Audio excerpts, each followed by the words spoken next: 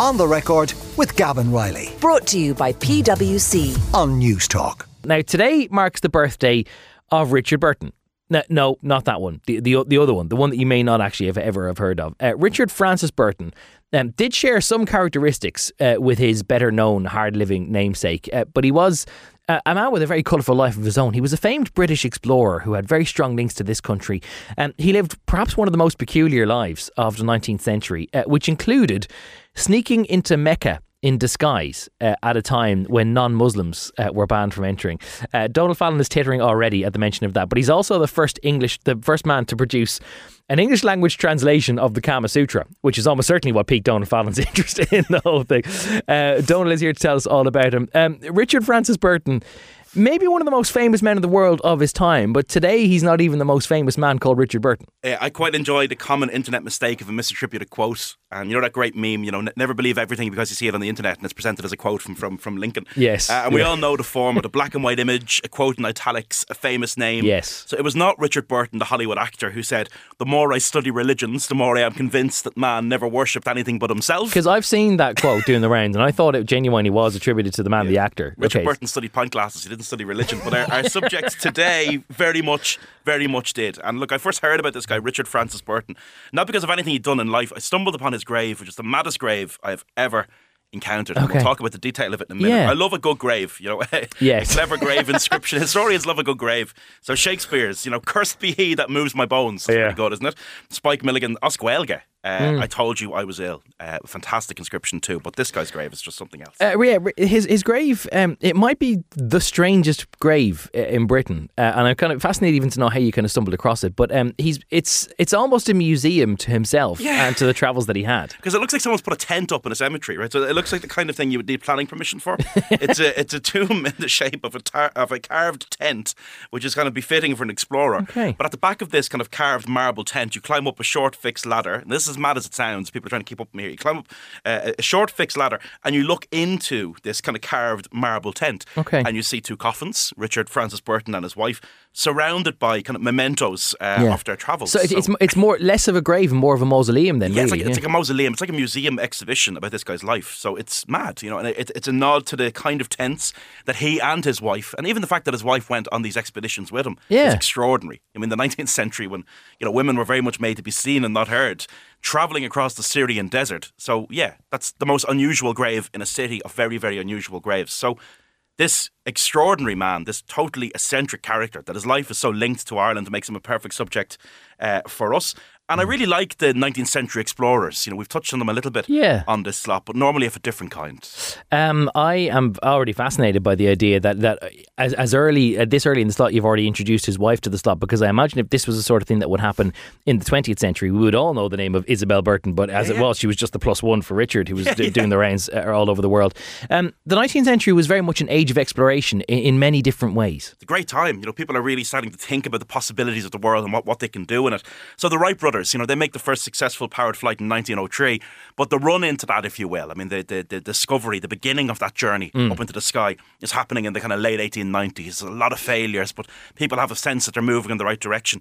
The first attempted Antarctic expeditions happen at the very end of the 1890s as well. Okay, so there's a lot going on in terms of people's desire to get out there and to see the world beyond what they know. But this guy's travel is of a different kind, because he's not really that obsessed with geography, though he isn't. In some ways, he's more interested in kind of anthropological stuff, what societies are like, learning more about different cultures in the world, and going where kind of no white British Christian has gone before. I'm always kind of sobered when I remember that the Wright brothers only mastered flight in 1903. But when you consider that we landed on the moon 66 years later, it was within memory that we didn't fly at all, and suddenly you're on other celestial bodies. To bring his Irish links into focus here, his family are a very influential family from Tuam in County Galway, and some of them had been adventurers of a different sort as well. Yeah, he's born 1821, son of Lieutenant Colonel Joseph Netterville Burton, who sounds like a very, very important man.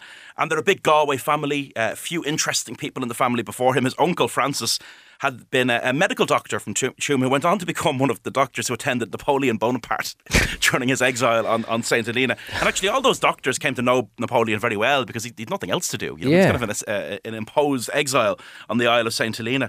So, our subject today, he's a man of means. They send him to Oxford, And as one biographer has it, he made his name for everything but academia, challenging another undergraduate who'd laughed at his droopy moustache to a duel. His debts to his tailor, for rowdy parties and for charactering the teachers who believed he might one day be turned into a clergyman. A classic student behaviour to challenge someone else to a duel. Rag week every day. Yeah.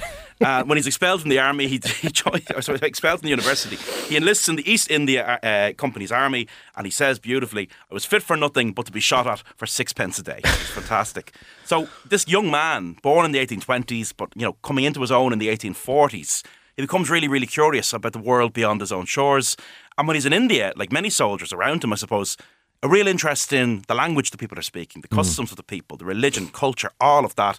And he kind of submerges himself in this new world as he sees it. We've already mentioned in the introduction here his first great adventure, which is worth sort of putting back into its time because it's the mid 19th century. He does this thing where he goes into a place of religious worship, which is very much off limits to him, and it's a really, really dangerous thing to do. Like Mecca in the mid 19th century is off limits strictly to non-Muslims. It's punishable by death to sneak into Mecca.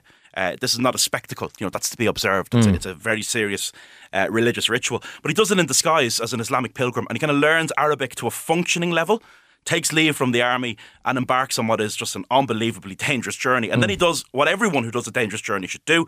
He publishes a 3-volume book that becomes a bestseller. So he's a public name after doing that. But some of the journeys are mad. I mean, he goes to Somalia in the 1850s in the company of another young British soldier. They're attacked by 200 warriors in their tent. And if you look at any pictures of this guy later in life, he's a pretty ragged scar on his face, which is the end result of a Somali spear. So it's not like today where people who wander into curious parts of the world are regarded as some kind of great curiosity. I mean, there are places where he's going where he's not particularly wanted. And then what propels him into public consciousness and condemnation, as you might expect, that bit you'd expect, the act that he does it you would not expect. He commissions the first English language translation of the Kama Sutra. Yeah, a book that later ended up banned in Ireland, but the censorship of listen, what wasn't? You're nobody if you haven't been banned in Ireland. He claimed to speak 25 languages, more than that if you include dialects, learns languages quite quickly, and became really obsessed with sexuality and kind of how it varied across customs and cultures. So he publishes the first English edition of the Kama Sutra, and it becomes, to quote one historian, the most pirated book in the history of the English language, because people regard it, because he plays it up to be this, as basically a sex guidebook, but it's not. It's a much broader thing than that. It's an ancient text about all aspects of life, but he turns it into something, I suppose, really sensational. And there is a feeling now that he didn't actually do a particularly good job at this, that he emphasised the parts of it that he wanted. Maybe he's the reason we have that particular idea of what that book is in our public mind.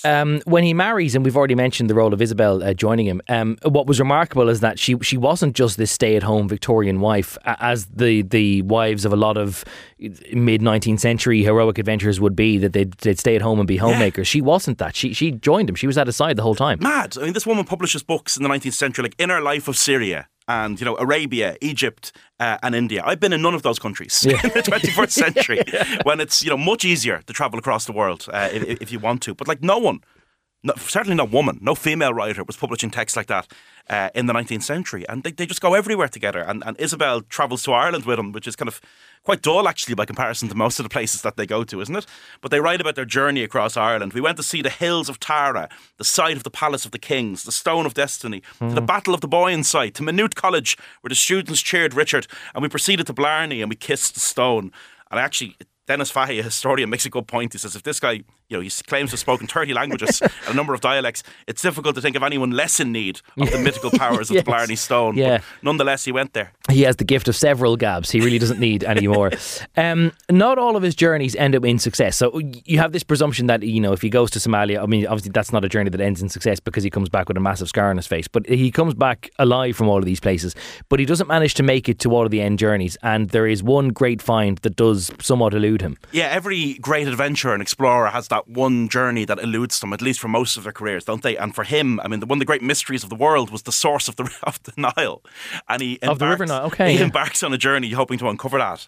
And look, there is no denying that whoever discovered the source of the River Nile was going to become one of the great explorers of their age or any other. But he never did. It's fascinating to think that a guy who had achieved so much still had this, in a way, kind of this, not only this yearn to do more, but also to, for the level of fame and repute that would come with being the first guy to figure out where the Nile Nile is coming from. But it's every kind of adventure, isn't it? I mean, everyone wants to be the first person to fly. Then they want to be the first person to fly transatlantic. Everyone wants to go that little bit further. Yeah. And finding the Nile, that was just what eluded him. And maybe it says an awful lot that despite all the things that we know about his life, and because so much text that he did commit to books, that the first thing that his wife did when he died was to destroy his papers. Yeah, I think she was probably trying to protect his reputation in some way, because he was back to that old obsession. He was editing and kind of writing around the history of sex and sexuality. So it's only in the 1890s that people actually start writing about that stuff in a serious kind of academic way. Yeah. And terms that we all know today, heterosexual, homosexual, they're kind of only emerging in think at that moment in time. But isn't it extraordinary that the grandson of a churchman from Tuam was at the forefront of speaking about the great unspeakable subject in Victorian society, which was sex before that, not to mention the endless adventures. It just really is one of the most extraordinary lives of the 19th century or any other time. And just in the meanwhile, the whole lot of it as well, the fact that his uncle was one of Napoleon's doctors. I mean, like, just the fact that you could just drop that into conversation. Do you remember when Napoleon was exiled? Sure, wasn't his doctor a Burton from Tuam? Who were the boring people in the Victorian age? Yeah, no, well, maybe they're all contained in the papers that Isabel destroyed in 1890 when Richard Francis Burton died. Richard Francis Burton was born on this day, the 19th of March, his birthday. Never let it be said that there was only one Richard Burton knocking around, because evidently there were a few other pretty fascinating characters as well. The story brought to us with as wonderful colour and wit as ever by Donal Fallon, the author of the Come Here To Me books, of Henrietta Street from Tenement to Suburbia, and of Three Castles Burning, a history of Dublin in 12 streets, the Eason's Book of the Year 2022. He's also the host of the podcast of Dublin History that shares the same name, Three Castles Burning, which is also where you'll find him anywhere you get your audio online. On the Record with Gavan Riley, Sunday morning at 11. Brought to you by PwC. Great minds think unalike.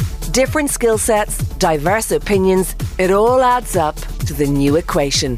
On News Talk.